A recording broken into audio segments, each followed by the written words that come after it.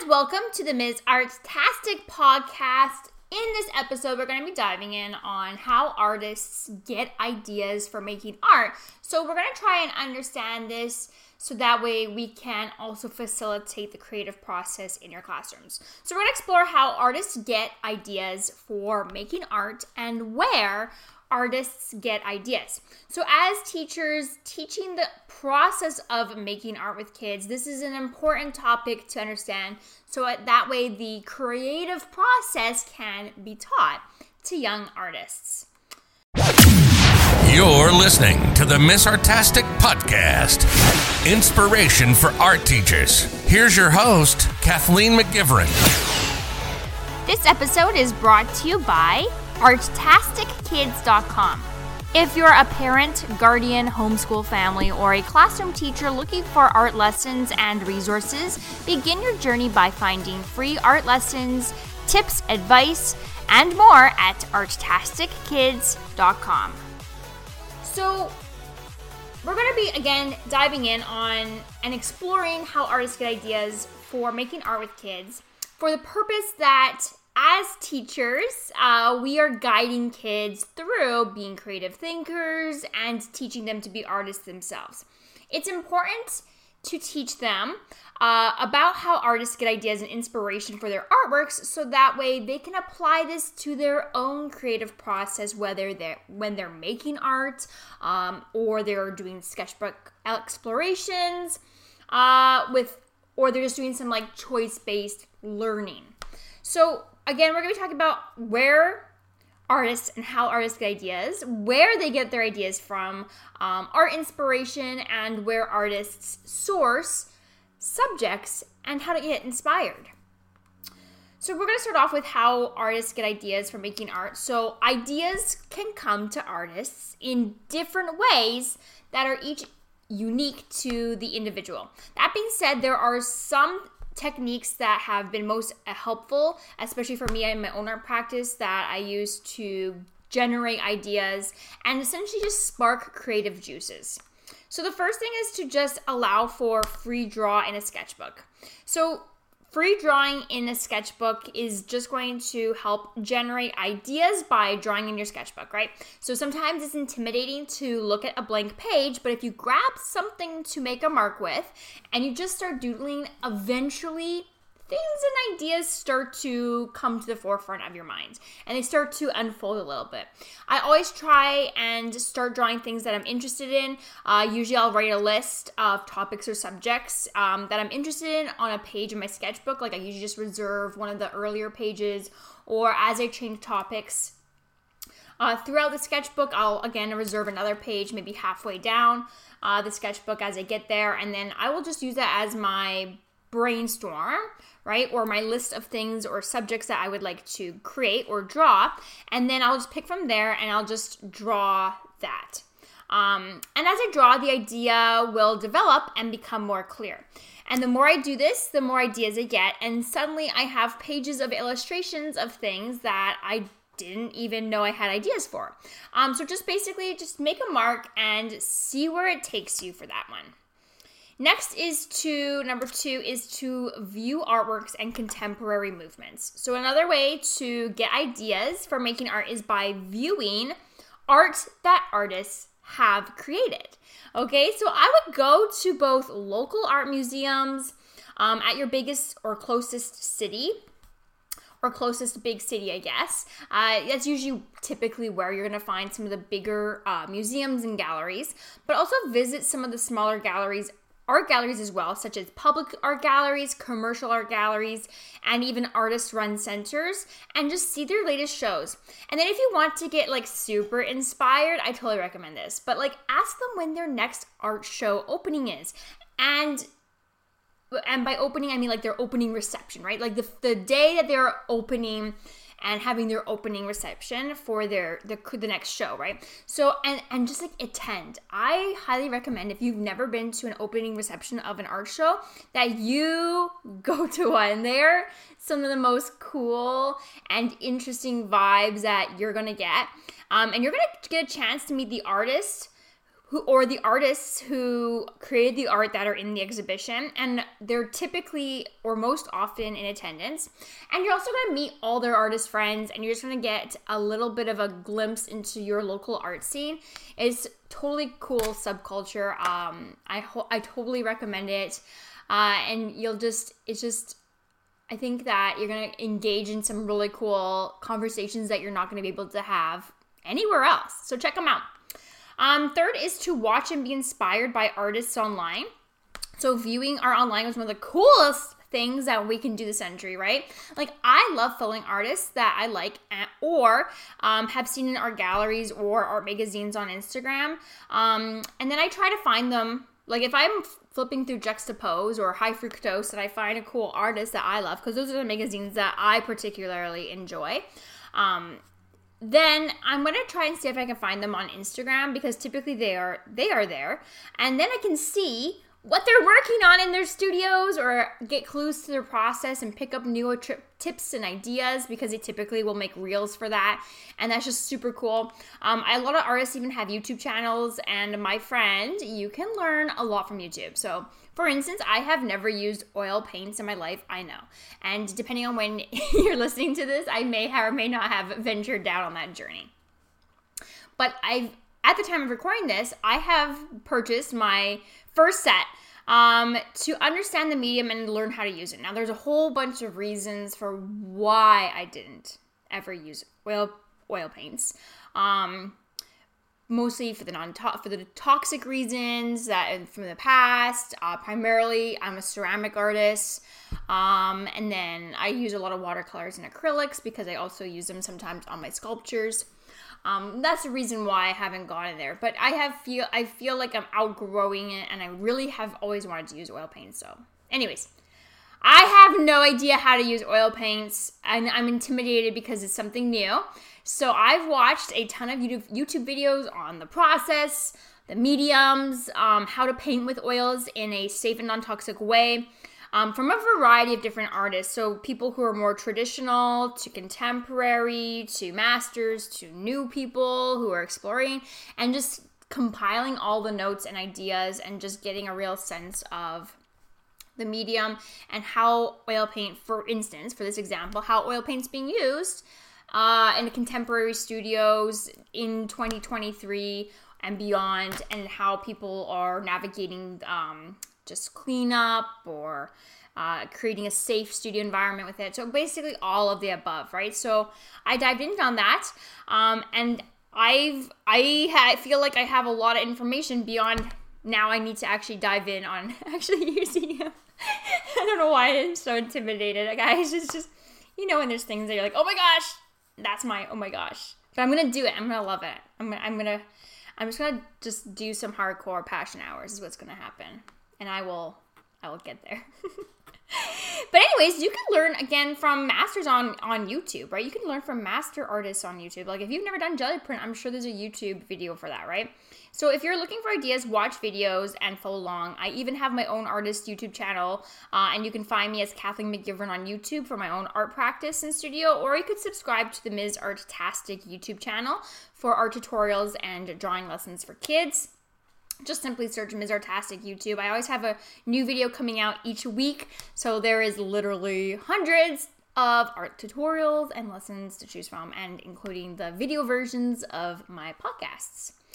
Okay, number 4 is to deep dive into topics that you like. Like, I would write down all the things that you like on a page, and then when you go to create, reference that page and pick something that you like to draw. I do this every time I start a new series in my own art practice, or when I go to develop characters for my own sculptures and paintings.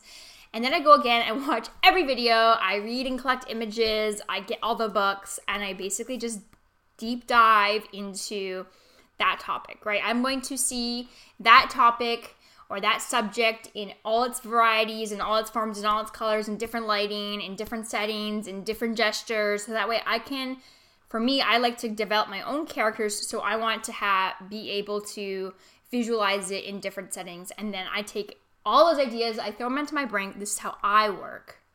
Not saying this is how kids work, but I throw them into my brain, I mash it around, and it comes out as something different. And that's just my own personal way of creating. And I'm sure that's true for a lot of people. All right, so next is to collect reference images. So you can use Creative Commons free websites to collect images and use them as reference. Remember that you cannot use any picture that you find online. That is illegal. That is often why, if you're wondering, oh, Ms. Artastic, in your resources, you do not have pictures of contemporary artists' artwork in there, but they're all online. Why don't you just put them in there? Because that would be highly illegal. I would be putting myself in dire straits, my friend. Dire straits. It's illegal. You cannot just go and pick an artist's artwork and stick it into your resource and then start profiting off of it, right? That's illegal. But there are, depending on how long ago they lived, right? So, for instance, historical works beyond the 70 years that they've been passed, since they passed, right? Then it's different. But anyways, that's a whole nother conversation. So anyways, again, my point is that you can't use any pictures you find online. It's illegal. But websites like Pexels, PEXELS.com or Pixabay, offer Creative Commons free images. There's lots of them popping up now where you can find community of people that are uploading their images and even video clips that you can use for free. They're saying it's Creative Commons free. If you want, you can donate to the artist. If you don't want to, you can still use it for free. You can do what you want. And even if you look at what the instructions are on the image or the video, it'll state if you can use it for commercial use, if you're allowed to edit it or mash it up and then re-put that out into the world. And most often or not, then that's allowed. That's okay. So that's one thing you could do to get lots of, honestly, very high quality images and then use those as references. But another way would be to just take pictures yourself, right? Like you could have students either using their own device or sharing devices or taking turns as a group, taking pictures of things and then making their own images, right? You could use it with a tablet, phones, whatever. And then you can use those as reference images to draw, right? Or if kids are wanting to do this as an art lesson, they can add a photography element. You can talk about composition and zooming in closer and getting close to an object, changing point of view and all that stuff like that. They can each take their own reference image and then you print them off and then they can go and use that as a reference image for an art lesson that you then create, whether it's an art lesson on value and you print them off on black and white or whatever you decide. So that's just one way to do it without it being Creative Commons problematic. So where artists get ideas for making art. So I think a lot of the time artists can get ideas basically from things that they enjoy, right? So things that they personally enjoy. And that's why a lot of the time you're going to hear me in other posts, blog posts or podcast episodes. I talk about teaching to student interests for this reason, right? Artists get ideas and want to make things typically that they personally enjoy or they want to explore. And other times they might see an image or take a photograph that inspires them to create that thing. Other artists will set up still lifes and practice by drawing that object or a series of objects or subjects just to practice drawing and observing and creating value with their chosen medium. At the end of it, it's most important to create what you enjoy. So keep a page in your sketchbook. Or if these are your students, then have them keep a page in their sketchbook that we add to our ideas to that come to us as we think of them, right? Because sometimes when we sit there and brainstorm, we're not in the mood, the ideas don't come. But there's other times you're like in the middle of things, you're like, oh my gosh, that would be such a great idea. Well, you already have somewhere to record that idea and add things that you think of for things that you're interested in. Okay, so next is finding art inspiration. So finding art inspiration can be a daunting task. And one of the first things I do is I get up and then go for a walk. A lot of ideas can come to you as you walk or you have something on hand. And typically I'll just keep my phone with a Google Docs open or a little notepad. There's like little mini sketchbooks that you can get, or you can make your own with your class, right? You can fold and make little tiny miniature sketchbooks like for just ideas. Like how cute would that be? It'd be like bookmaking on a microscopic scale. But microscopic, I mean like Post-it note size. How cute! Anyways, it'd be like an idea book. But anyways, you just get you something to record your ideas on. You go on it for a walk for 15 minutes or so, and then find somewhere to sit and just start brainstorming things that you're interested in, right? Or like artists that you like, or things that you find fascinating, or mediums that you want to explore. And then you can look afterwards on your Pexels, or on Pixabay, or your favorite Creative Commons free website for images to use as reference, or get out books on the subjects or mediums. Again, YouTube is an amazing resource. You can find anything educational on your topic there. And then finally, you can collect things that you can keep in a box maybe, or on a board, and use those as reference material that might spark that inspiration. Whether it might be a swatch from Home Depot of colors that you like, or fabric samples, or maybe you dried a flower that inspired you, that you found, whatever it is. Keep things that inspire you. So again, we're going to talk about where artists source subjects. So two of the best places to source subjects is to look online for images such as on Pexels or Pixabay, or take your own photographs to ensure there's no copyright infringement, or to find subjects for still lifes. So still lifes can either be objects or humans. If you're looking for human subjects, you can use friends or family. Students can do peer portraits, right? And either take their picture or have them pose for the life drawing studies.